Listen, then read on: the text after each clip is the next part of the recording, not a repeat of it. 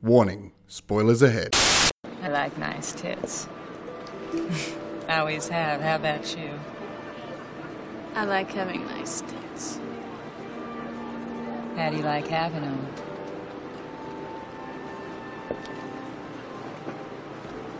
What do you mean? You know what I mean.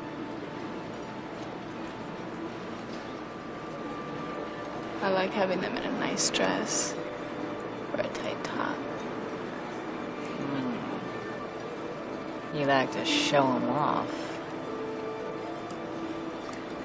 I didn't like showing off the cheetah. Why not? I like looking at him there. Everybody liked looking at him there. Made me feel like a hooker. You are a whore, darling. No, I'm not. We all are. We take the cash, we cash the check, we show them what they want to see. Maybe you are a whore, Crystal, but I'm not. You and me, we're exactly alike. I'll never be like you. Good evening, and welcome to television.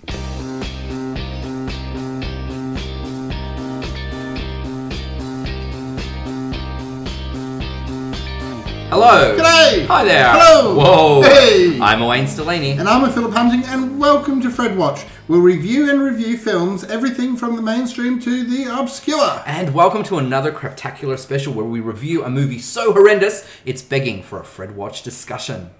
Today's film is so gloriously hyperbolic, we've invited a few guest reviewers. Hey there, Kendall. Hi. Kirsten, hello. Hi, how are you, Wayne? I'm well, thank you. Fulia, my dear. Hello. Hello.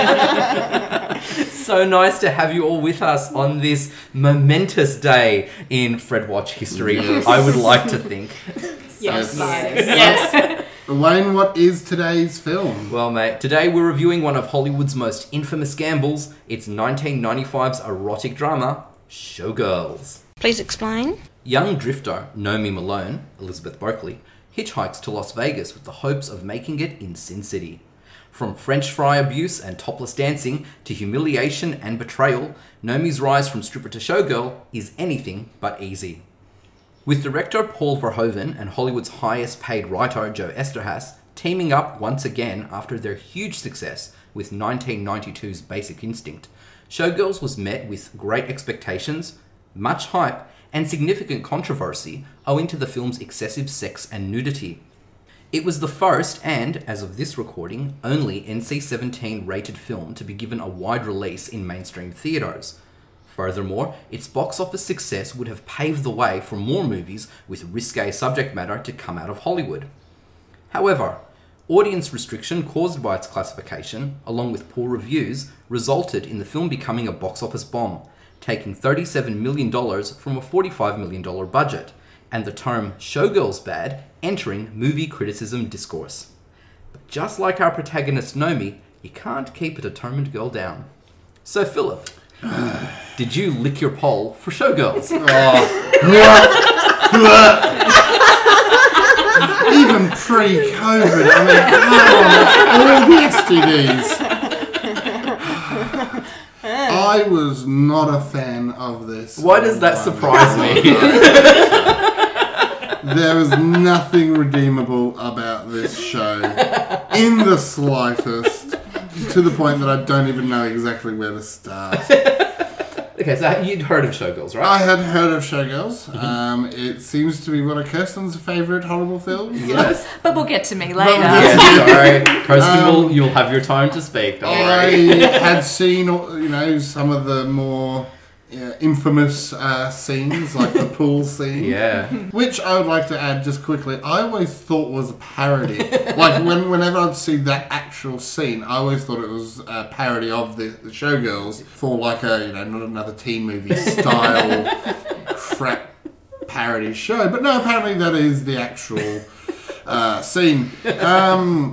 There is nothing about this, the writing, the directing, the acting, the fact that it was produced, any of it none of it is good in my eyes, and I'm yes, as I said, not even 100% sure where to start. Okay, So well, we'll break down the film Yeah. as we go on. But Kendall, film buff, so Yes. you've definitely heard of Showgirls, but Oh, yeah. this was your first exposure? Yes, definitely. Definitely my first exposure to Showgirls. Yeah, I'm very, very much aware of where this fits into the zeitgeist of film, and just its notoriety kind of, is just something to behold, really. But yeah, I'd never have a desire to see it because just, I have taste. There's that.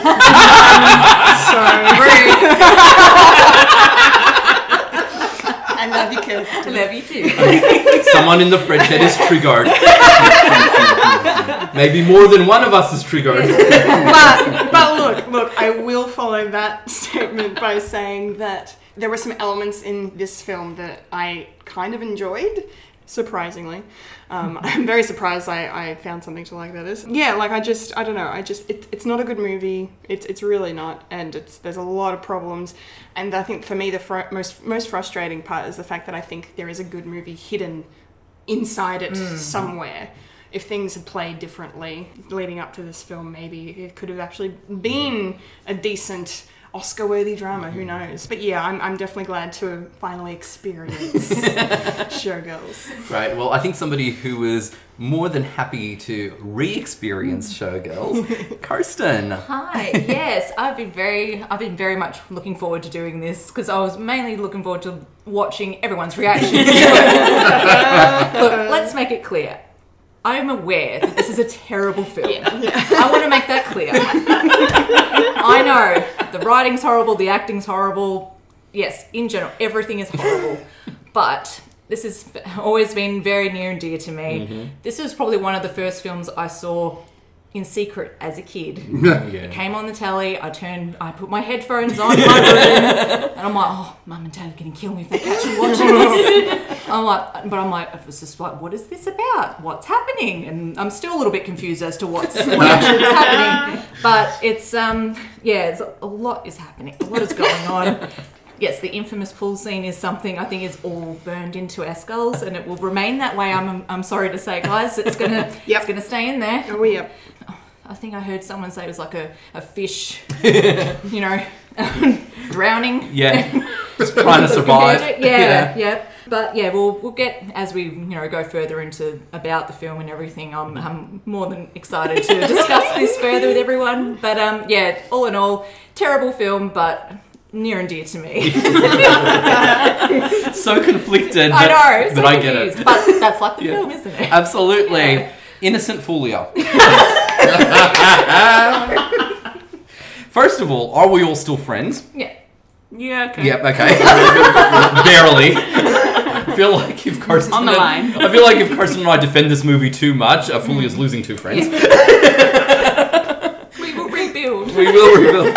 We shall overcome. This too shall pass. Yes, it shall. Fulia, your impressions of this masterpiece. What the hell did we just watch? I knew we were coming into something pretty terrible. I didn't realize how terrible it was going to be. And I think I just wasted whatever amount of time that movie was of my life that I'll never get back. It was 2 glorious hours and 11 minutes. Wow. Yeah. Too long, to be honest. It was just... There were so many things happening, as Kirsten said, but none of it came to a resolve. There was nothing in that movie that resolved itself apart from the fact that there were jealousy, there was, a lot of sexual tension and just overall confusion. Yeah. So, I don't know. Well, I remember when Showgirls was first being released. So I was a teenager when this movie came out, and I remember being obsessed with Entertainment Tonight. It was my go-to program. This was when Entertainment Tonight was actually good. Yeah. And I remember this big discussion about this movie called Showgirls and this big deal about NC-17, and I had no idea what that meant because it's not the classification we have in Australia. And it was just, I remember the hype about this film. And I remember then hearing that it was really bad, but I remember that everyone still wanted to watch it, especially because I was a teenager. And I was surrounded by teenagers, and all the teenage boys really wanted to see this movie. So I remember it. And I think I even remember seeing footage of, celebrities going to the premiere and stuff like that of it, which obviously they're all going to say really nice things about it because the camera is on them. So I do remember this movie quite fondly from the time that it was released. The hype surrounding it and the massive fall. Also because I was a huge fan of Saved by the Bell as well. Yeah. So I knew of Elizabeth Berkley and really liked her character.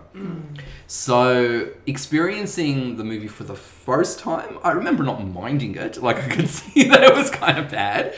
But I do have to say, the more I watch it, whenever I revisit it, I do get more out of it. And this is the third time I've seen Showgirls, and I have to say, I enjoyed it a lot more than the last two times. Wow. Yeah, and I think it also does depend on the lens that you watch this movie with. So the thing is, it's always promoted as this erotic drama, but it is incredibly over the top. So some people go, well, it was always intended to be like a black comedy, to be more of a satire, or, it was always intended to be something else, not to be taken so seriously.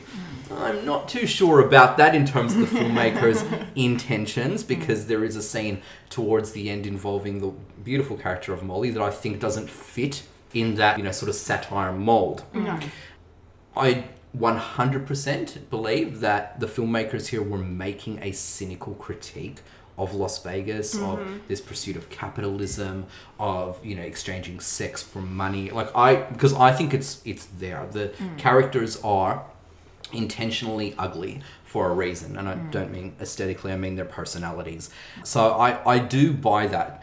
I do also think, though, because this is a European filmmaker targeting an American audience, something gets lost there. Yes. And so for those who are aware of Paul Verhoeven's work, there's always this sort of dark humor and this critique of capitalism and the modern world, really. If you've seen RoboCop, if you've seen Starship Troopers, you can see the humor that he's actually put in here. But I don't always know if it translates as well. And it could just be because, again, American audiences are a lot more conservative than European audiences. So an American audience may have been more fixated on some of the more scandalous elements and not tried to read between the lines. He has intentionally gone for hyperbole, and that needs to be marketed because your audience is expecting one thing and you're delivering something else.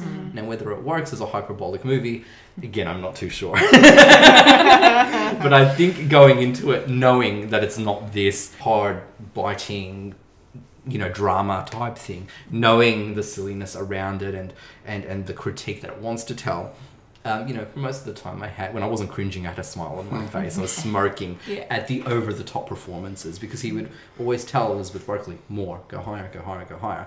She cops a lot of flack for this, or did at the time. We'll talk about her a bit more later. I think out of everyone, she came off the most tarnished and hurt by it. Yeah. But at the end of the day, she's acting how she's told to act. She's dancing how she's told to dance. She's wearing what she's told to wear. But as the face of the film, she would cop that. Yes. I don't think anyone communicated properly to each other in this film. You don't think? I don't think. It just feels that way. Knowing that it was the... so it's the writer who brought us Starship Troopers, or director? Director. That makes a little bit more sense. So for me, I've actually got a bit of a guilty pleasure for Starship Troopers. Oh, I'm the same. I love that movie. And it's great. I also feel that movie is a movie that a lot of people don't actually understand what the meaning behind it is. So it is. A lot of people think that it's a pro-war movie. It's a pro. No, it's actually anti-fascist, etc. But that makes a little bit more sense knowing that. And seeing the over-the-top reactions. The problem is, the rest of the show, the visuals, even the acting around it doesn't match the main actor's work. So you feel like that there's a disconnect between writer and director? Very strongly. And that's really surprising because they'd worked together on Basic Instinct, which no one thought would work and became huge. Along with Batman Returns, the biggest movie of 1992. So the story of Showgirls sort of follows the template of All About Eve, if anyone has seen that movie. But it is about an ambitious young girl who sort of takes over the stalwart of the industry and, will do anything to get to the top. In All About Eve, it's a different medium. But you see, I didn't get that to a degree. I don't. One of the reasons this annoyed me so much is because nothing was earned. Straight off the bat, you have this character who's just angry. And okay, let's take away for a second that she was given the direction to more. Let's take it at face value of the characters, not even the actors, the characters.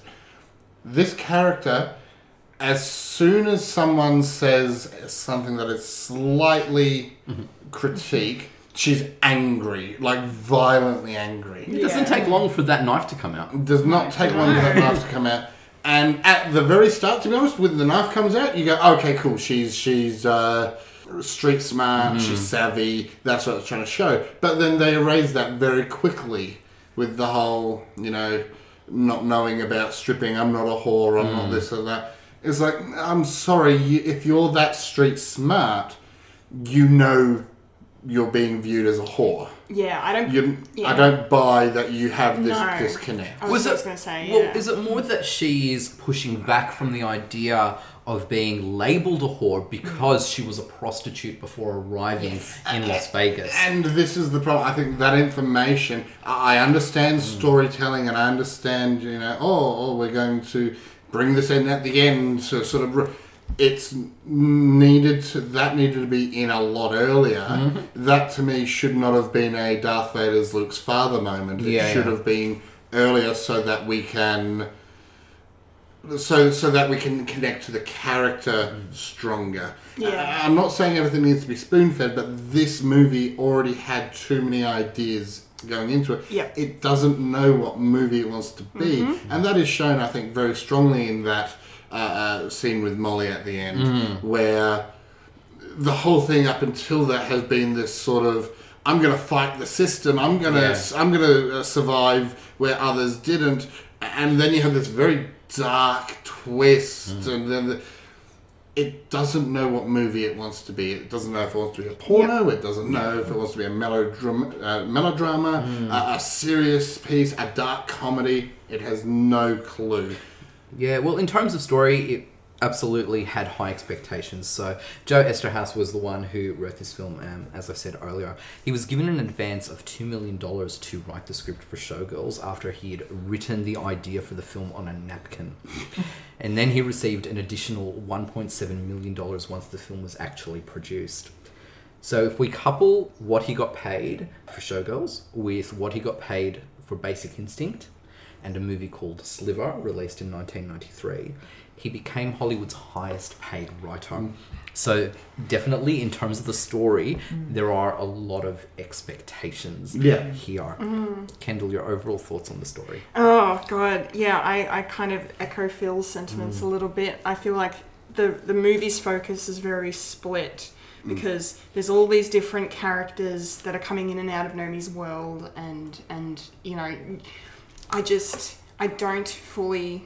I don't think the story does a good enough job of really kind of characterizing Nomi as this person who's supposed to have a dark past, because then it's exactly what you just said. The knife wielding in that's a great opening image. It sets the tone really nicely. But then as soon as she gets to Vegas, she's under Molly's wing, which I love, but then she doesn't feel like a woman pretending to be sweet and innocent. She feels like she is sweet and innocent. And I feel like it should be the other way around.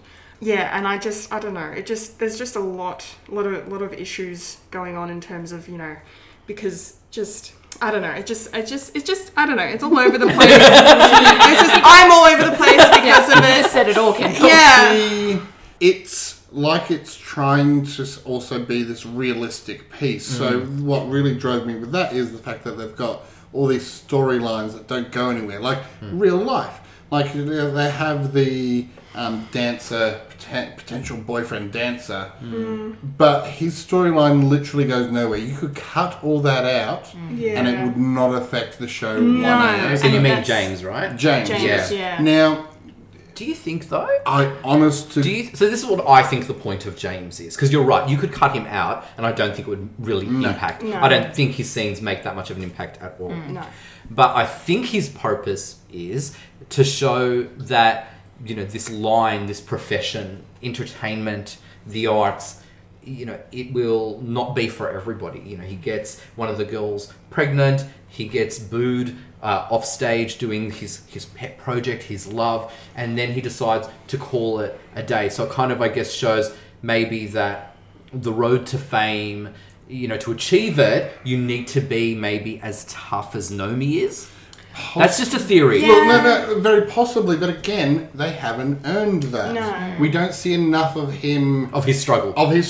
Yeah. It's like they've thrown that in over... If that is the case, then it's been sort of put over the top as a slight layer of, oh shit, we better do something with it. Yeah, because, I mean, you do have this All About Eve storyline going on, but the film just... It excels probably the best when it focuses on that stuff. Like the kind of love triangle, quote unquote, between, you know, Zach and Crystal and Nomi is really interesting and could have been handled a lot better anyway. But then to have James thrown in there, I think, because he comes off at first as this, like, you know, they try and play him like a two-faced character when there are already so many two-faced characters in there. Yeah. So if they'd not played him that way, then maybe the storyline with him, and, you know, I like, you know, what you said, Wayne, about how he's kind of representing what, you know, the failures of show business and how everyone's cut out for it.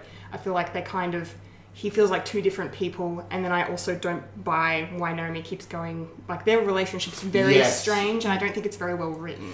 It's inconsistent. And I would bring that out to a lot of the other characters too. The fact that she, like I said earlier, she gets angry at the drop of a hat. Now, there are so many characters where it should have been...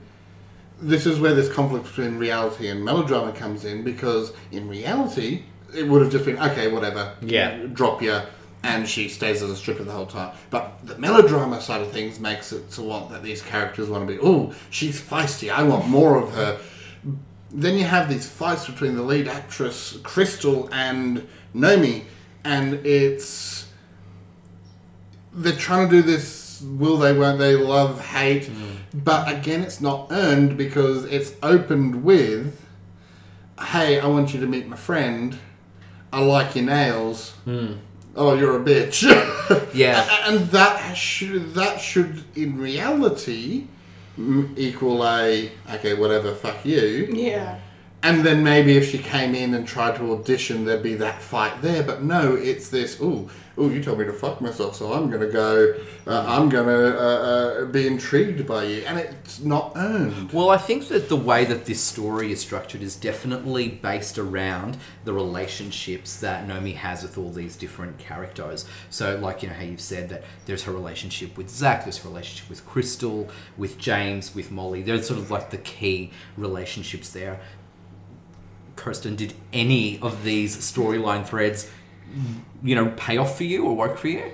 Look, I feel like, you know, I totally agree with what you guys are saying in regards to things not feeling like they are joining together very well. Like, there's so many moments where Nomi will have this, you know, total blowout with one person and then walk away and then have like a mini scene and then go back to that same person as if nothing happened, and they're having either a sweet moment or there's a, you know, a sexual moment that's happening, and then drop of a hat, then they're angry again. It goes so up and down, so you never really quite know where whether you're coming or going with it. But I think one of the biggest things with this film, it's not so much about the story. But I think for a lot of people, it's very much a visual film. Yeah, like it's all showgirls, and it's like it's meant to be like, you know, look at all these beautiful people. You know, but they're, you know, crazy and wild and sexy and angry and all this, like, just all a lot happening. So, you know, like, you know, I was telling these guys earlier, if you turn the movie on mute, a lot of people would have gotten a lot more out of it. I think a lot of people have said, you know, like, just the story. As someone who loves this film, I'm well aware that there's not much of a storyline going on. But I understand, like, there is that whole thing of they're trying to talk about how being in show business is a cutthroat, dog-eat-dog world. And I think they really wanted to hammer that home. And I think they did that. Yeah. And Kirsten, you also raised a really good point about the visual here, about how, like, glitzy and glamorous it is. So I wonder if one of the main points here is that, and you can put this really down to show business and Hollywood and, you know, the Hollywood machine as well as Vegas. It's glitzy, it's glamorous, it's the fairy tale, it's magical, it's beautiful. But really, it is ugly, it is seedy. Everyone is like a whore for the dollar. You know, it's kind of like that juxtaposition. I mean, did you sort of get anything like that out of it? Did you go, okay, well, look, they all look beautiful, but man, these people are just ugly. Like, no personality whatsoever. Yeah, like, to be honest, none of them appealed to me in terms of their personality. They all were like, they're out for themselves, essentially. It's making sure that they win in their life, in their career. And so it just, for me, looking at all these people when they're backstage getting ready for their shows, they're at each other's throats. Like, oh my goodness. And, you know, and then the amount of catfighting that happens, and then it happens out on stage while they're performing, which is like blasphemous. Why would you do that while you're performing? But so much fun to watch. Oh yeah, Totally. bring out the popcorn. Oh yeah. I was eye rolling throughout that whole time. Like, Only that time. I was eye rolling for the whole movie, but more specifically, You got very during dizzy. it.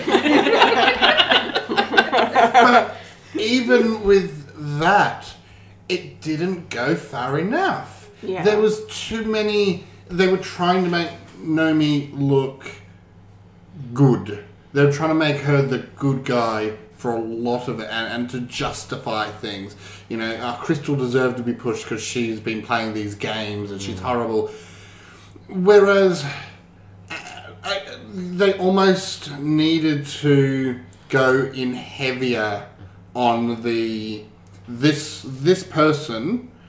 Nomi should have been extremely street savvy. Never lost her luggage in the start. She should have been shown as extremely street savvy, knows what she wants, and been the ultimate bitch to rise the ladder. But that ugliness slowly revealing itself so that by the time she's at the top, nobody wants to be her. So it's kind of like Vegas has made her a bitch. Yeah. Or this angry, hateful person. Yeah. She didn't sort of start out this way. That's, Yeah, I get that. Yeah. The more she devoured her type thing. Or even if she started off cutthroat, it's like, okay, cool, this is the sort of personality that makes it in this world. But, again, the more that's revealed, the higher she gets, the more is revealed, the more it's shown that, hey, this is actually an ugly, disgusting place. She doesn't want to be there anymore, maybe. But there's no out because... Yeah. And I know that might come off a bit cliche, but at this point, this show needed a cliche. I was going to say, I think there's enough cliches in this movie Well, already. Yeah. But it needed that structure because, to be honest, for me, the only ugliness was shown in the last maybe 10 minutes, which again... You reckon, Phil? Oh, no, there was ugliness before it, Yeah. but the real... The excessive. Yeah, the excessive, this isn't the life she really chose, and this isn't what she wanted, really came out in the last 10 minutes.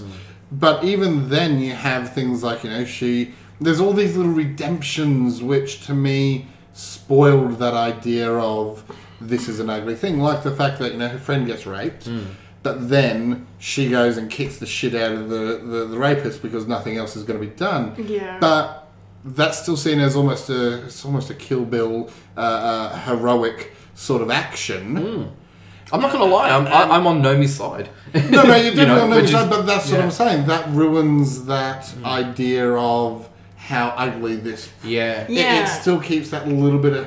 That scene actually reminded me very strongly of Coffee. That sort of idea of, you know, you've got this person who's maybe down and out or in a situation they don't want to be in, but taking it into their own hands, which to me ruins that idea of this helplessness or this, Yeah. you know, and if that's what you're trying to show, stop showing me how you get out of that. Yeah, I think that's the big problem with Nomi's story is the fact that the writers and, you know, Paul Verhoeven, they're trying to have their cake and eat it too in a certain way. Like they're doing, like there's a version of this film where she is, you know, the lovely innocent, you know, maybe a little street smart, but like, you know, she gets, you know, chewed up and spit out by Vegas, like story, like where, you know, she like, and there's parts of that in this film, but then there's also a version of this film where she is just that tough as nails criminal, and they play that throughout, and then, you know, certain things make her realize that this is not the place to be. So there's just the fact that the film tries to do kind of both of those things just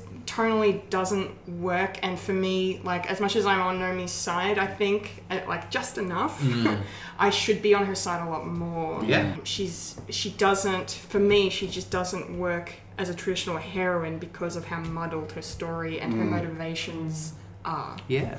And the fact that she leaves at the end where it's just like, oh, so you could get out of this just by hitchhiking your way out of town. And it's like... Well, I guess it's because she knew that was when she knew that she couldn't win in Vegas, so to speak. Like, yes, she, you know, did the gamble pay off? Yes, it did. And now she's on to bigger and better things. It's suggested that she's moving to LA to maybe pursue a movie career or something like that. But, you know, that the whole incident with Molly, you know, tells her that she's in this position where there isn't any justice at all. You know, I guess maybe that's where they're sort of going. But Kirsten, what were your overall thoughts of Nomi? Well, and Elizabeth Berkley's performance? I mean, I watched a bit of Saved by the Bell last night just to get in the zone, and all I can say is, I'm so excited! I'm so excited! Every time I hear that song, I think of that. Every time.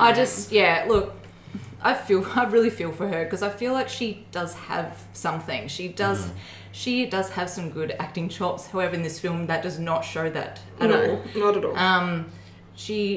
I think, like I was saying earlier about it being a very visual film, there's something about how she looks, and she's very intense and just like her eyes. I don't know why. I think that was a big selling point when they were trying to show this movie out. They're going, oh, you got to see this girl. Like she's amazing. Like, you know, body, face, just everything. That's one of the biggest parts of selling this movie. Her as a character, as you guys were saying, it's the whole thing with the story. It's very confusing as to whether or not we're meant to be on her side. Are we meant to follow, or are we just thinking, oh, are we just along for the ride? You know, like maybe we're just not meant to go, okay. All these characters, they're not really, any of them are really good people. I mean, apart from Molly, probably. Yeah. Molly's probably the only one with good intentions. Yep. You know, she took Nomi in. Yeah. You know, she didn't have to. It was this crazy lady aggressively eating fries, you know. She could have just said, thank you very much, have a free meal, I'll see you later. But no, she ended up having, you know, she became her roommate. So, yeah, like it was very confusing as to how you felt about it. There was a couple of times when you felt, oh, you know, we'll just enjoy this. And, you know, she's crazy, she's silly. Let's go with it, shall we? Let's just, it's a movie we shouldn't take too seriously. Let's get into it. But, there was a lot of moments, like, I've watched it, as I've said, I've watched it a few times now, and like Wayne was saying, like, there is a few things that you start to notice, a few different things you weren't noticing before, and, there was a few moments when you just sort of like, oh my God, just, what was the point of that moment? Did that need to be said, or did, like, you know, with Nomi, it's just, there's a lot of moments that just felt inconsistent with what her original plan was in the beginning. And I think what they were trying to do is that she's this girl that wants to make it big, she wants to be a star, and she also wants to leave her past behind her. Yeah. And like, you know, she wanted to keep that a secret, and then of course it all comes out in the end, and her true colours come out, even though she had let her true colours out numerous times throughout the movie. It like a lot of the film, it was very confusing. So for sure. Yeah. What were your thoughts on Elizabeth Berkley, Nomi Malone, and that beautiful black Versace dress? Versace? Thank you. Man, that pissed me off. But it was a Versace. I may have walked past a Versace and said that out loud once or twice. And only the gay men around you got it. Look, I was not really a fan of Nomi Malone. Her character just was too over the top. The way that she just reacted to everything that was said to her, and it was all over the place. Honestly, just her like Elizabeth Berkley. I haven't really seen her in much, so I can't really compare her other works to this. But honestly, I didn't like it. I didn't like her. You didn't like her at all? No. So you weren't on the hero's journey? No. And what about the leading man, Kyle MacLachlan as Zack? And like for me, he was interesting because I didn't know whether he was good guy, bad guy. He sort of kept flipping. I think there was something about him, about the character. Now, whether it's successful, whether it translates successfully, but I can see that there is this, strong attempt at depth here. What did you think about Kyle MacLachlan as Zack for you? Honestly, I kind of figured he was going to be a seedy character from the get-go. Like, especially the fact that he was sleeping with Crystal Connors. It just, I knew there was something about him where by the end of it, that he was going to be full of shit. So I was just like, nah. No, not having it. No. Phil, what did you think about the character of Zack? He always gets the bad guy roles, doesn't he? I'm pretty sure, yeah. But again, you're right. That sort of flip-flopping, sort of back and forth, because again, I felt the thing with Nomi that some movies do this, and it bugs me, where it's like, she seemed to be able to hook up and sleep with whoever she wanted, but if someone else was going to do it, how dare you? and that sort of stuff pisses me off, because again, it's just this, unless it's there for the character, unless it's very specifically, a character point, then the hypocrisy pisses me off, because I'm just like, you can't do that. And there was a bit of that going on with this, where he was basically like, hey, this is showbiz, nobody's connected to anyone. And then she's basically doing you're sleeping with Crystal still, and you're doing this, you're doing that, how dare you? And because the entire show, you can't get a good grasp on what they're trying to tell you. You then can't tell whether he's a good guy, bad guy, whether he's part of the problem, or whether that's just how the industry is, and deal with it. Yeah. like. I mean, I think you definitely feel that by the end of it, you've said it perfectly. I think he is a part of the problem. He's a part of the system, and Nomi is just one of those players in the system who, because now she's headlining Goddess, is relevant to him just for that moment, because Crystal isn't anymore. She's pretty much retired now, forced to retire. But Kendall, your thoughts on Kyle MacLachlan as Zack? Yeah, I like Kyle MacLachlan, and yeah, he did give a very good performance in this. I thought he was one of the better ones in the film, and I do appreciate those attempts to kind of add this kind of complexity and depth to him, because while it's so obvious that he's gonna betray Nomi at some point, because he's that guy, I really loved how they kind of played that, and the way they revealed that, like with that phone call being like, get back here, you fucker, you fool, or whatever he says, that was really clever. And I kind of, even towards the end when Nomi had made it and they were together, quote unquote, I still kind of got the sense that he cares about Nomi. I think he cares about Crystal. He cares about these women, and not entirely for selfish reasons. I think the movie does a good job in just kind of saying that's exactly what you both have just said. He is part of the problem. And he's willing to accept that. Yeah. And Crystal's the same to a degree. Like, I loved at the end, the last scene with her and Nomi, and how, she fully is so aware that she was pushed down the stairs and didn't do anything about it. She's just accepted it. because I did it. And it's the way it is. It's the way it's what it you is. have to do to get to the top. And I love that because the movie so easily could have gone down the, betrayed, jealousy, vengeful way in that sense. But I think it kind of grounded itself in that moment of like, no, these characters are fully aware of who they are, what they're doing, and they're okay with it. And I think Kyle MacLachlan did a very good job. Yeah. What were your thoughts on him, Kirsten? Well, I will mainly always think of him as Dr. Trey McDougal from Sex and the City. But yeah, I agree, Kendall. I think that he did do the best performance. I think he probably had less direction compared to compared to Nomi. I think he did play it quite naturally. It was just sort of like, this is my job, this is what I do. I date beautiful women. Yeah. I love this business. Yeah.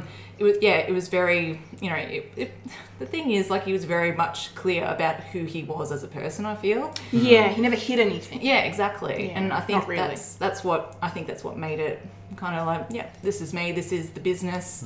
And I think that made that character a bit more clear compared to Nomi, where you didn't quite know where or who she was. Yeah. Yes. But from the get-go, you kind of knew where Kyle MacLachlan's character was going. So Yeah. I feel like, I think that felt a bit more a complete character. Yeah, because Definitely. unlike, with Nomi, they're really pushing she's this mystery. We don't know much about her, and let's learn about her as we go along. But, I do agree with you. Philip Hague said, for example, we really don't even learn about her towards the very end. Yeah. And then in terms of getting on her side completely, it's maybe a little too late. Whereas Kyle MacLachlan's character, Zach, he's just straight.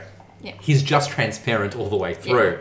We can, even though for me, it was like good guy, bad guy, not too sure, sort of flips back and forth, don't know, is he conspiring with Crystal to use and manipulate Nomi, or, like what's his goal here?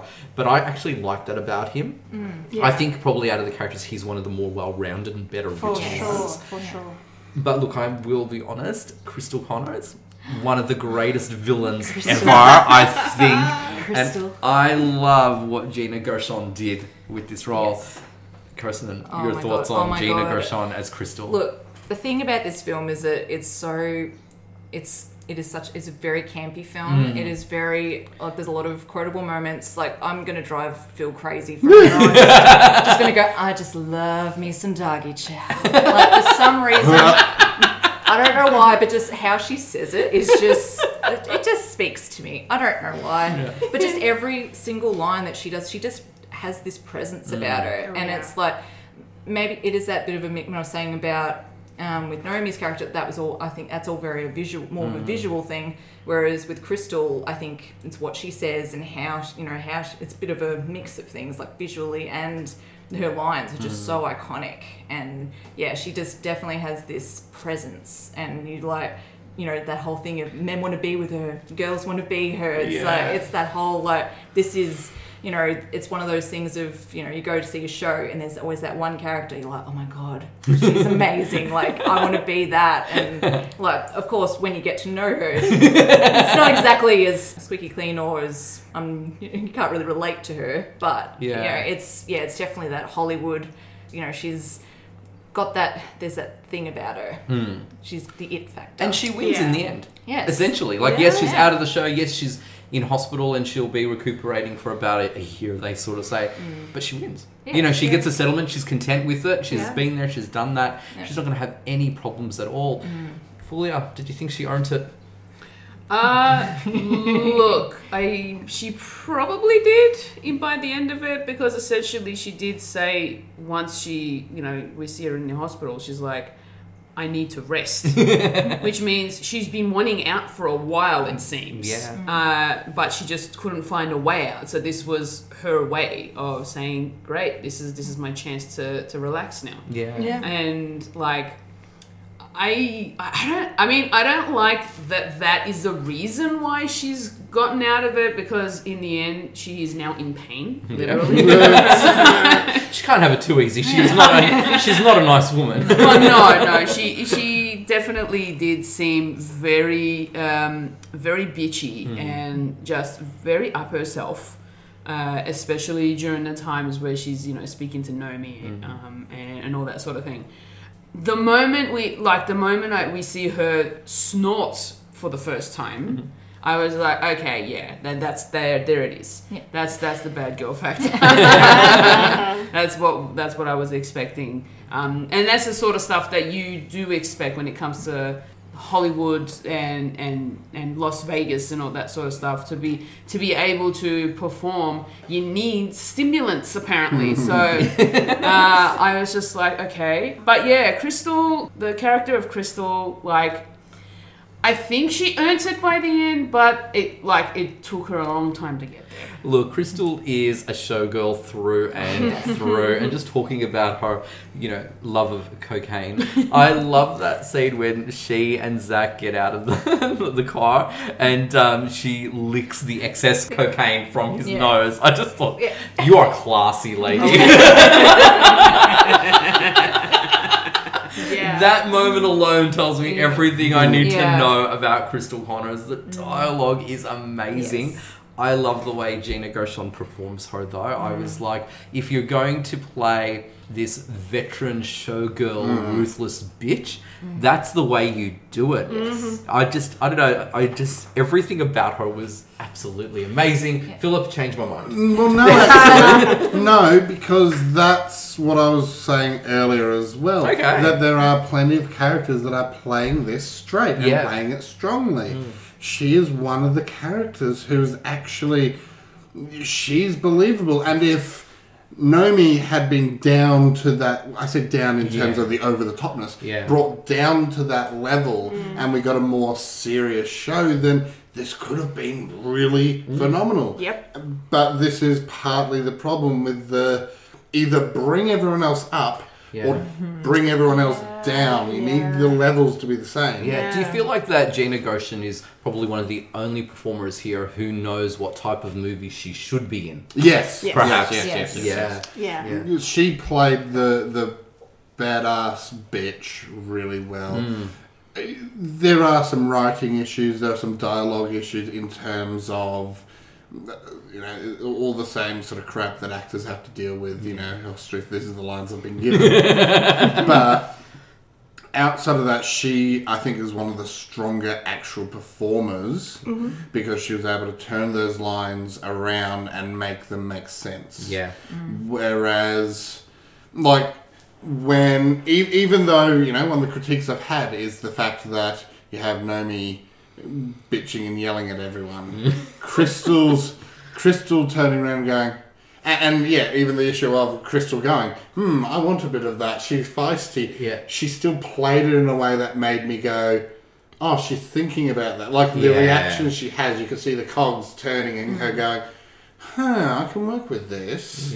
Whereas with everyone else, it's so reactionary. It's so just based off the last line you said. It's almost that Krusty the Clown's "What have you done for me recently?" with everyone else, Whereas Crystal, you can tell she's thinking about the scene 3 scenes ago, how that relates to what's happening right now. Yeah. So that is, I will admit, she is a very strong character and actor within this. So props to them. Yeah, Kendall, your thoughts? Yeah, well, look, I didn't know Gina Gershon was in this, but when I saw her, I was like, let's go. I'm very aware of who she is. She's very fantastic and just has such a great presence. So I feel like she's probably one of the best cast characters in this film. Because as you're saying, Phil, Crystal is the game. She plays the game so well. She knows how to move all the pieces around the board to her liking, and with her ending the way, her story came to its conclusion, I thought was perfect. I fucking loved the way it ended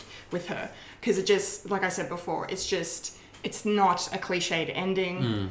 She's, fully just accepted that, okay, I'm out. I love being Crystal Connors, She loves being that person, and she even says, I've never missed a show in 8 years. Yeah.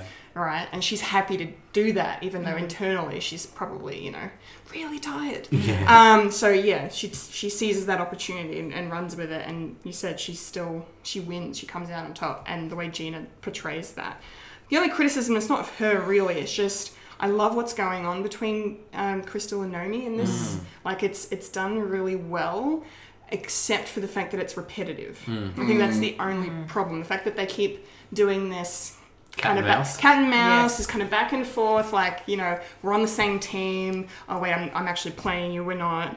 you know, again and again and again. Like, you know, I'm getting whiplash here, but it's there's some potential there for a really great 100%. story. Like if the movie had been more focused on this All About Eve aspect, on their relationship, whatever that may be, I think it would have come through a lot better and been better for it. Yeah, in the long run. and do you think it probably reflects, Phil, what you were saying a bit earlier about Nomi, that she should be more street smart than what she is, because she's presented that way, that she's street smart, but she doesn't really live up to it, because Crystal is just playing her. She's, you know, she'll lead her along, let her down, embarrass her, humiliate her, essentially prostitute her out, you know, and say, you know, go through this audition process, and then Nomi will storm off, and, you know, all of, you know, it's like how you said, it's repetitive, it's rinse and repeat, really. Yeah. So that dynamic is quite interesting. Yeah. We've mentioned before that really the only, I think, really likable character here is Molly, played by Gina Rivera. And who is just lovely, like all the way through. Yeah. And even when she's shunning Nomi a little bit, it's because Nomi did the wrong thing by pushing Crystal down the stairs. It's like, you know, don't play that way. So we've got the person who is trying to play the game, but playing it with a sense of integrity. Yeah. Yes. And she loses in the end. She's punished for it. No. She's punished for accepting the rules that Nomi and Crystal, etc., have laid down. They've laid down. If you think about it, the entire time she is playing by her integral rules, her rules of, you know, no, that's wrong. The one moment where she turns around and goes, you know what, I know full well you pushed her down the stairs, but I'm going to let that slide because of the game. She goes to a party and is assaulted. But isn't that, though, not necessarily the rules that Nomi and Crystal and everyone else have laid down, but that's just the rules of Vegas. She's like, Oh, well, okay, you know, yes. you know, like, yes, she does go to the party, but, you know, she's still never bitchy or mean or anything. She's still, I guess she's kind of forgiven Nomi. But that's You know, it. yeah. That's what I mean. And yeah, okay, that's what I meant by the rules of Yeah. Yeah, so yes, the rules of Vegas. Yeah. The entire time before that, she's almost had herself some armor or a shield by giving herself that integrity. And it's meant that she hasn't risen as far up as maybe she could. She wants to have her own seamstress company, her own shop, her own everything. But she's, by the looks of things, been this seamstress for a, you know, second-rate showgirls show on Vegas for years now.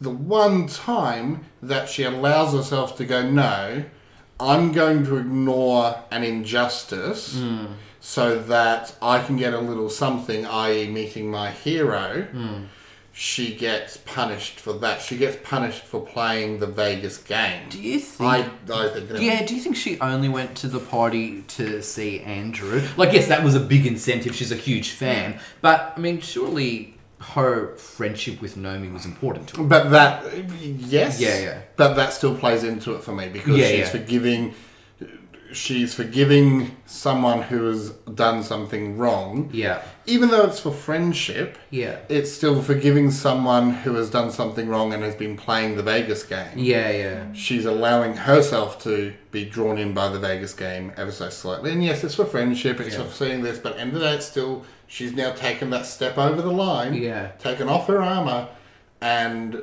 don't get me wrong, I think it's horrible. Oh, of course, yeah. I mean, it's absolutely. I mean, and the yeah. thing is, and one could probably argue, because I think the attack on Molly is incredibly, you know, like, it's aggressive. It's cut really well because they don't show a lot, but it's a 1-2 punch that's really like quite gut wrenching. Actually, I'm not being melodramatic in that regard. I actually think it's really impactful. Yes. It's really impactful, and it's in the wrong movie. Yeah. Well, you're right. Yeah, but I do wonder if that's the intent there, to really make us really like Molly and be like, you know, she is the good girl, she's the good person here. And you're right, you know, she's gone, well, I'm just going to go to this Vegas party because, let's be honest, it wouldn't be the first Vegas party she'd been to. Like, she's been with these showgirls and helping them out and being the seamstress. She's up close and personal with them, you know, maybe seven nights a week, right? So I don't think this is the first time that she's there, you know, or at a party like that, because it's always, of course, it's, you know, no one's victim blaming, but it's always, you know, the reflection on Andrew and his entourage and the Vegas system. You know, when Zach is kind of like, you know, hey, he's going to be performing in Vegas, all these venues for who knows how many years. Yeah. He has to be protected because he brings in the money. And so Molly's then the sacrificial lamb. But Kendall, your overall thoughts on Gina Rivera's performance? Yeah, I thought her performance was very, very good. I really liked her. Like, she's the only genuinely like likable person in the film, and yeah, she feels very not of the Vegas world. Like, it's kind of nice that someone like her would come into it and be around this lifestyle as deep and as often as she is, and still kind of come out unscathed, like up to a certain point in the movie, obviously, but just, you know, she didn't let it change who she was, and I think that's probably part of why she gets, you know, so frustrated and feels maybe betrayed in a sense by Nomi when, you know, things go the way they do. I also kind of might blame Nomi a little bit for what happened, you know, to Molly, because, you know, Andrew comes on to Nomi first, and then she just steps aside and said, "Here's my friend. She's your biggest fan." Yeah. Like, she saw that red flag. She did, and she didn't do anything about it. And I mean, it's kind of a, you know, unless you're really paying attention, you might miss that, because then the film doesn't really swing back around to that. There's never any, like, Nomi feels fucking awful, obviously, and she beats the living shit out of Andrew. It's a good, you know, it's a good moment. You know, you're like, okay, good, some justice is had, not the justice that is deserved, but it's some justice. But yeah, you never really see her feel like, I'm partly responsible for that, and they could have maybe leaned into that. But yeah, Molly was just, you know, she's just so pure. I mean, I could never imagine someone meeting someone the way she does Nomi and not kicking her away, not getting out as fast as she could. Like, that whole, like, I know, you know, Elizabeth Berkley's been told to do over the top, been told to exaggerate everything, and that's, you know, that's kind of shitty, because I don't buy the way their friendship starts. It feels rushed, and it feels out of place because of the way, you know, Elizabeth has been told to play it, and Molly is just playing it in a completely different movie. Like, it's just strange, but they have a lovely friendship, and I like a lot of the sisterly bond moments that come throughout. Like, the two of them work really well on screen together, and Molly is just, you know, every time I saw her, I was like, oh, it's Molly. Like, you know, she's just lovely. So there's not a lot to really hate about her. Gina Rivera did a great job. What were your thoughts, Kirsten? Yeah, I agree. Look, I feel like whenever Molly came in, it was a bit of a moment for us to go, she's a calming presence. That's right. Yeah. Absolutely. Everything is so heightened. Everything is so mad. Everything's so crazy. And when Molly comes in, she sort of brings... She's probably the only one that brings Nomi down a little bit. Yeah. And sort of goes, okay, let's chill. She literally, you know, drags it off the screen and goes, okay, well, let's calm down. Let's have a meal and let's relax. You know, so... Yeah, I think she did a really great job. She really, you know, because of the fact that, everything is so heightened, as I said, it was good to have that in Molly, to sort of go, you know, there is good. Yeah. There is good in people, and, you know, I suppose it's that way in all industries. Like, there can be a lot of ugly, but there is some good in there somewhere. And I think she really did a good job in showing the good in people.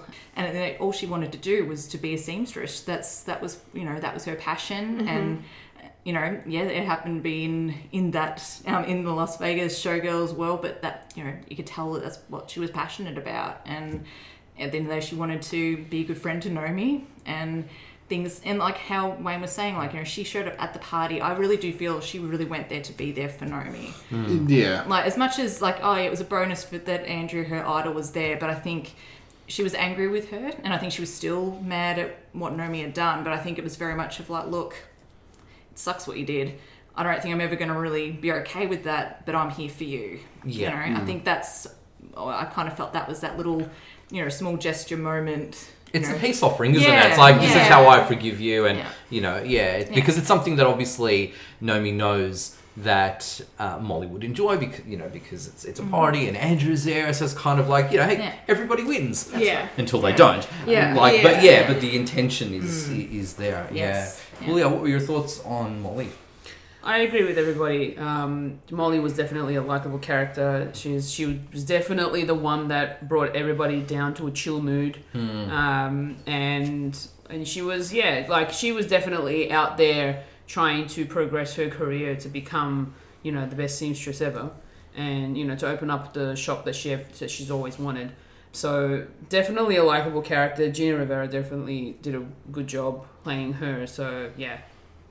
I think she's a wonderful screen presence. A lot of interesting screen presences in this movie. A bit of trivia. Let's recast some of those key roles just a little bit. Oh, let's go. So for Nomi, we had a few well-known people being offered the role, or sort of considered for the role. We had Pamela Anderson, Of course. Drew Barrymore, Oh, wow. Angelina Jolie, Ooh, okay. Jenny McCarthy, Denise Richards, and Charlize Theron. Wow. Yeah, were all considered, but they all turned it down.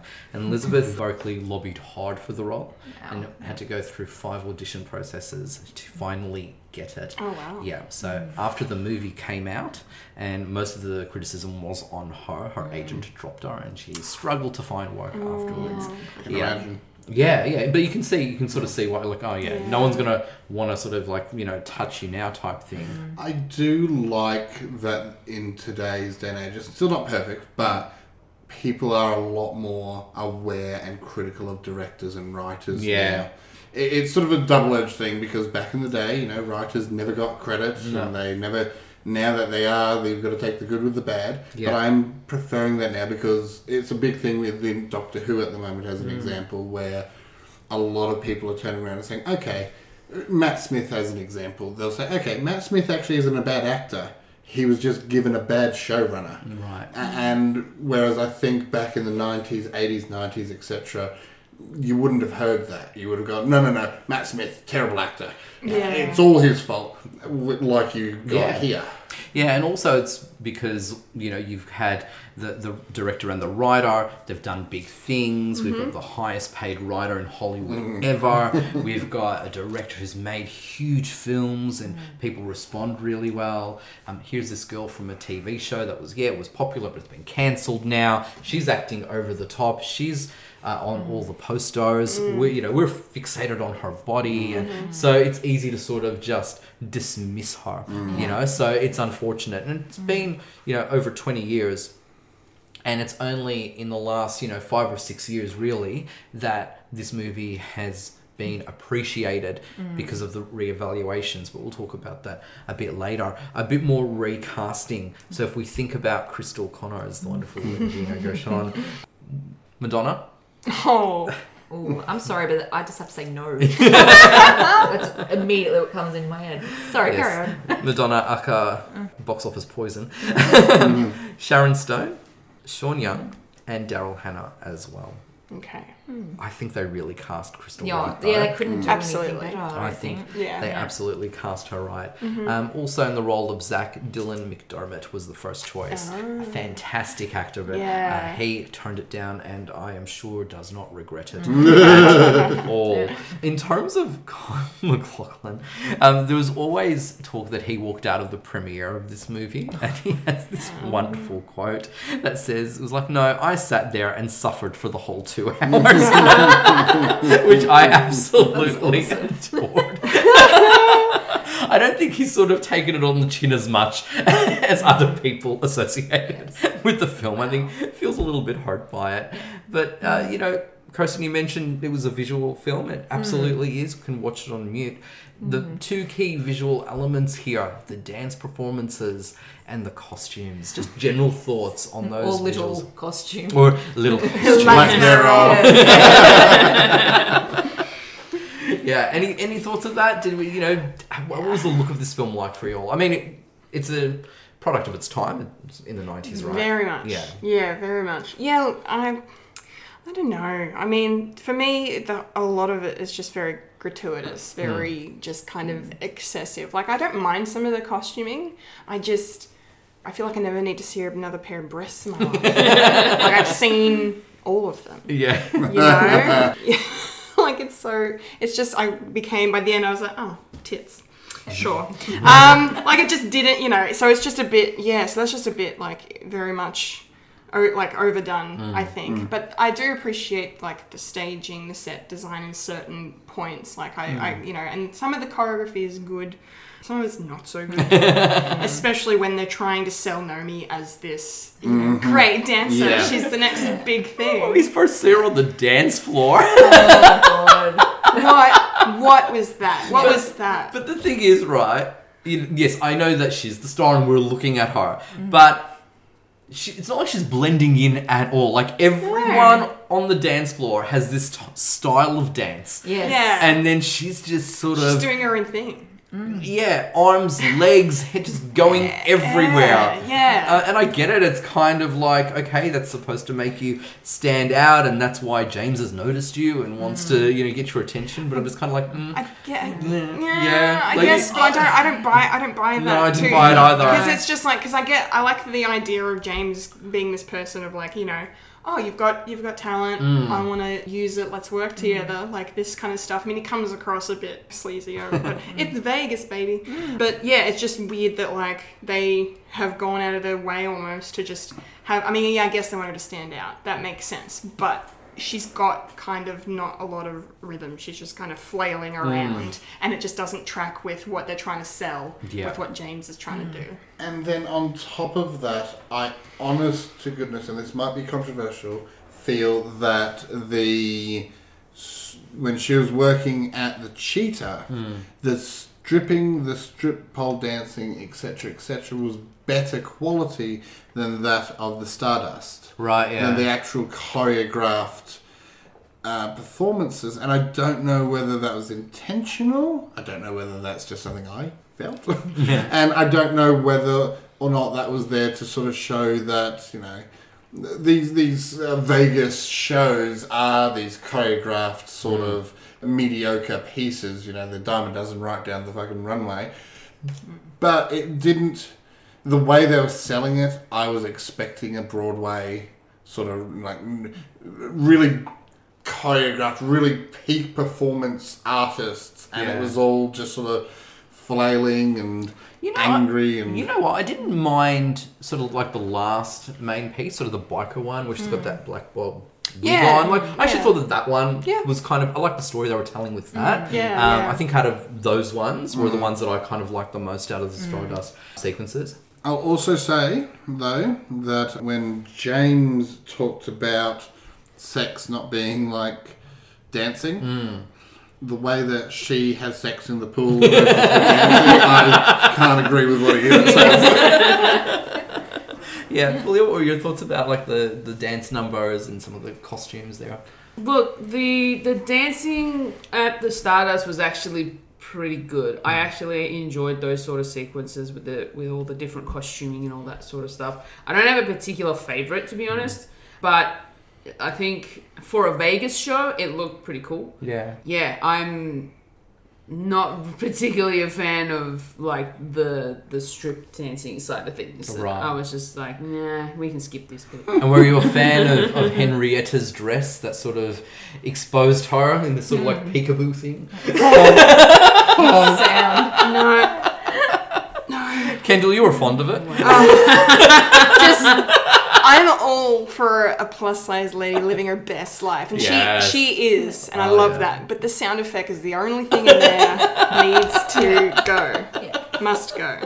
And why did we have a sentimental moment with those two? They come to the Starlight, her old boss and Mama come to the Starlight to have a sentimental moment. Now I accept Mama coming to the Starlight, having a bit of a moment. Maybe her and maybe one of the other strippers, mates there. But the boss was just a fucking moron. Al. So because he treated her like shit the whole time she was, at Cheetahs. But then it was kind of like, you did good, kid. You've done well, kid. It's like, and what's it like not having someone come on you? Yeah, it must be weird. Do you know what though? It's almost like I know, and I know genuinely believe that line is supposed to be funny. Yeah. I love the way that Robert Davi delivers it though, because it is like it's like he read it off a Hallmark card. The look on his face, the sincerity in his voice. Fucking in gold. Yeah, he sells it. He does well. That was amazing. So, obviously, the film itself suffered a lot back in the day, right? Okay, so it is an award winner. It's an award-winning film. So, it won. Razzie? Oh yeah. So back then, in 1995, it won a record 7 Golden Raspberry Awards. Yeah. So that record's since been broken, but back then it was a big deal. And it had received 13 nominations. That record still actually stands in terms of nominations. So, how did we go?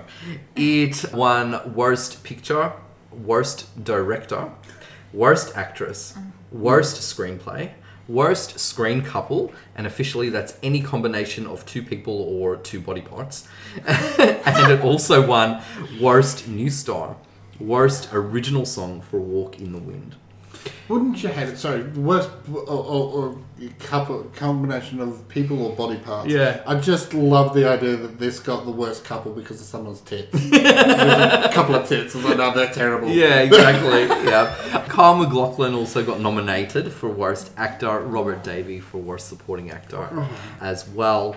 It was also nominated for Worst Prequel or Sequel or Remake because it's taken off that All About Eve template. I think they just really wanted to throw awards at this thing. Like they're reaching a bit there. That's sort of fishing a bit. It got revisited by the Golden Raspberry Awards in 1999 and it won Worst Picture of the Decade. Yeah. Elizabeth Berkley got 2 further nominations for Worst Actress of the Century and Worst New Star of the Decade. Wow. Yeah. Of the century. And because the Golden Raspberry Awards just don't know when to quit, they revisited in 2004 and the film was nominated for the worst drama of our first 25 years. So, yes, so it's got a lot of attention. Yeah. Absolutely. But, now it's been reassessed and kind of revered as well.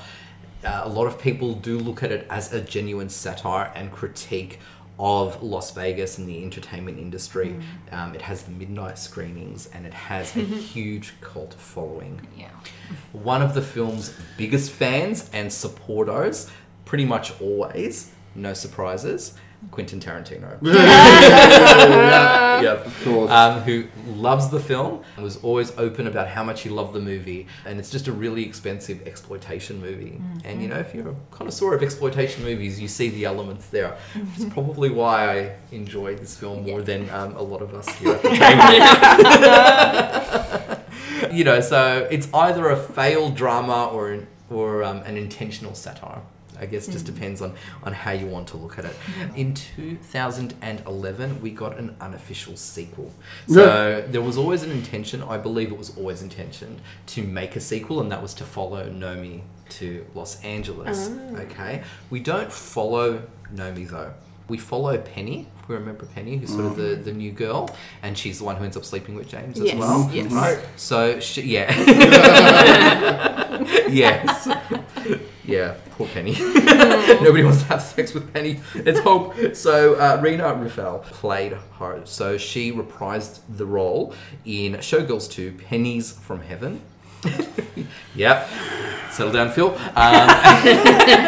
She wrote, directed, produced, and starred in it as well. It was It was released direct to video. Apparently, it's a remake of Showgirls. I've not seen it, but based on everyone's sentiments here, we all will at some stage. No. Fully and I are busy. Next spectacular. Yes. Well, I'll see if I can source that one for you all. I'm still stuck on Worst Actress of the Century. Yeah. That is a call. Well, yeah. Well, I believe I mean, that century included Birth of a Nation. I mean, that is a hell of a call to make. And Triumph of the Will. And Triumph of the Will. Oh, that is a hell of a call to make. I don't think Elizabeth deserved that nomination. No. At all. But they're on this momentum, right? They're on this momentum. But folks, we've now had the pleasure and some of us pain. Yes, Fulia, Philip, I'm looking at you. final thoughts and a score out of 5 on Showgirls Fulia.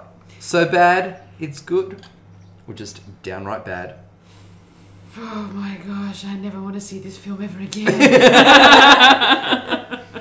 Downright bad for me, to be honest. Just overall, I couldn't enjoy it. There were little aspects of things that I did like, but overall, for me, it wasn't entertainment. It was just, I don't know what to call it. 1 out of 5. Okay. It's probably the best that I'll give it. And Fulia, this is our third Craptacular special. So we're comparing it to The Room and Cats. Where does this one sit?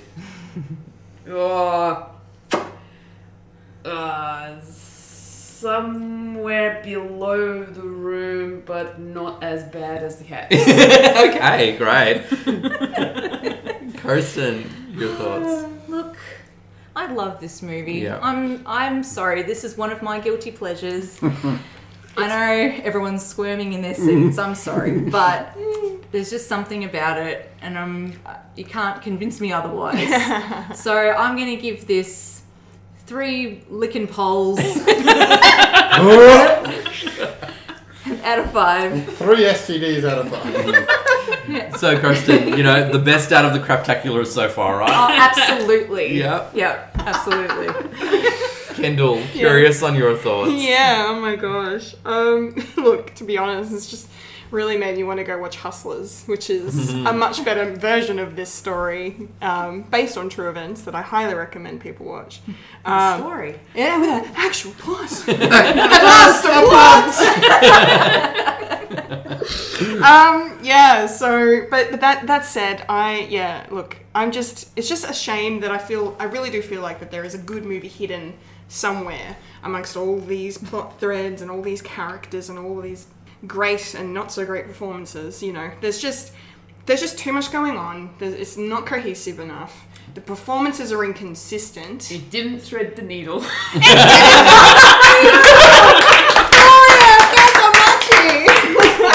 night, folks. Thank you. I may as well shut up now. It definitely did not thread the needle. I fucking loved that line too. It was great. And Elizabeth Berkley, look, I grew up watching Saved by the Bell, and First Wives Club is also one of my favorite movies. So she can act. She can act. She does have talent. I want people to be aware of this. It's just such a shame that the way things worked out, she was with a director who wanted her to do excessive, wanted her to exaggerate everything, but she took that to the nth degree, unfortunately. Like, they just were not compatible. The story is just not there. It's not good enough. It's not what it should be. I do believe, like, they should have done either the gritty drama or the straight up satire, because Paul Verhoeven, fantastic director. There's a reason why he's had so much success over the years. And, I love Starship Troopers. It's so awesome. And, Total Recall as well. Like, just brilliantly done movies. So the capability was there. Just everything worked against it. It fell short. So many of the actors are in different movies from each other, in the same scene, in different movies. Yeah. But I am still glad that I've seen it and experienced it. I don't regret the 2 hours and 10 minutes of my life I'll never get back. But I am going to have to give it a 1 out of 5, unfortunately. Lovely. And Kendall, where does this fit with the other Craptacular films we've seen? I think the best. Yeah. Actually. I do think the best. I don't, yeah. The Room is The Room, and Cats was, well, that was for a podcast and we won't go into it. So at least this one attempted to do something. Yeah. I'll give it that. Philip, my friend. So, I definitely agree, Kendall and Kirsten, you're talking about how, Kendall, you're talking about how it has a story that's not explored, but there's something there, potential. And yes, it is very much something where you can see all the passion in it and the desire for this story to be told. The problem is that's not the story we were shown. Mm-hmm. Yeah. So for me, I can't find enjoy the camp within it. I can't enjoy the lack of story, Kirsten, I am sorry. but also for you, I understand that it's something that you have that childhood connection to. Whereas, So bad. it does. And the rest of us grew up with Disney. Kirsten, at 8 years old, watching Showgirls, Rocky Horror. I wanted to be a showgirl. Sorry, it's not that. You know what I meant, but I'm going to rewind that. I'm going to rewind that. You can't rewind it.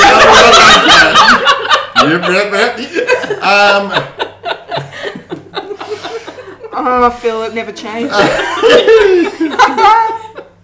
Sorry. No, but I know you had that connection to it, but for me, watching it for the first time now, I cannot see any of the delight in it. I cannot see any of the... again, I can see what maybe it wanted to be, but at the end of the day, that's not what we got. So for me, it is 1 star. And in terms of where it fits... Honestly, obviously it's above Cats because Cats is just irredeemable. But below The Room, because for me The Room, if we're talking in story, then it's above The Room.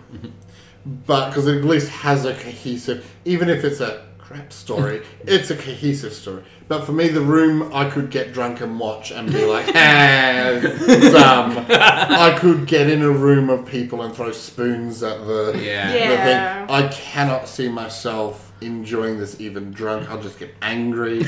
I couldn't do this socially. I couldn't throw G-strings at the at the screen. It's just... You and I are very different. We're very different people. So yeah, definitely that's where it sits for me. I'm loving the feedback on Showgirls. I kind of sensed this is where it would go, but just like the movie, you can never really be prepared.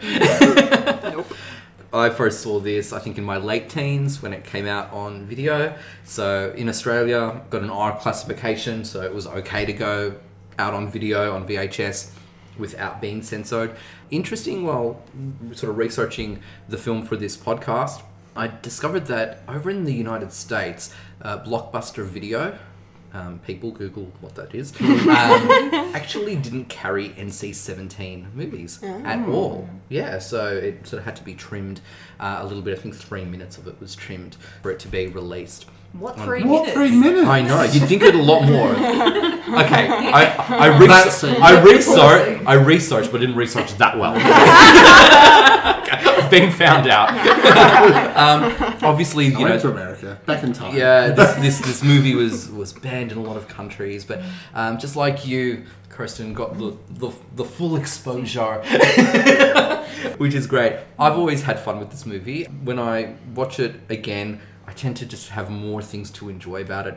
I don't take it too seriously. I think I fall into the spirit of the film. And I like that Quentin Tarantino has described it as, real big budget exploitation movie. Yes. And I think that that's where I can get a lot of fondness for this movie here. So I enjoy it a lot. I have a lot of fun with this movie. I love how over the top it is, how campy it is. Yeah, it probably just says a lot about me as a human being, but I like that it's kind of finding its audience as well. Like, yeah, it didn't do well in the cinema, but it did extraordinarily well on home video, and that's where it actually became profitable. So overall, it's a profitable film because of home video. And I think to this day, it's still in MGM's top 20 all-time bestsellers on video. So it just needed to find that cult audience, and we've embraced it amazingly. I think we've reached the stage, Philip, where you and I have done a lot of movies together. Kendall as well, you and I have reviewed a lot of movies together, and we finally came to the greatest divide between us in scoring. 4 out of 5 from me. Wow. It's a classic. It is a classic. Yes. Let's go and watch it again. I veto this. Protest. Filibuster. Well, I know know not everyone here enjoyed watching the film, but I hope you've enjoyed the discussion. I've had a lot of fun. Me too. Absolutely. It was Nice. great. I cannot wait to see what our next craptacular movie will be. I know that some of you are dreading it. But until then, I've been Wayne Stellini. I've been a Philip Hunting. I've been a Kendall Richardson. I've been a Kirsten Shanahan. I've been a Fulia Kantarmaja. And you've just experienced Fred Watch. Cue music.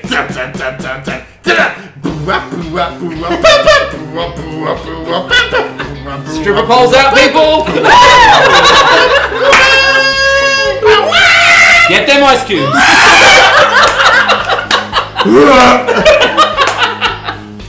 And see.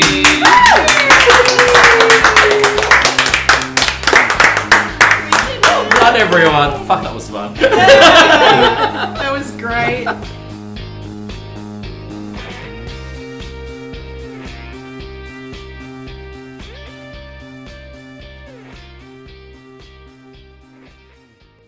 Blooper reel. Alrighty. Pray for me. Phil, you ready, buddy? Okay. Hello. Apparently I wasn't ready. Okay. Nod when you're ready.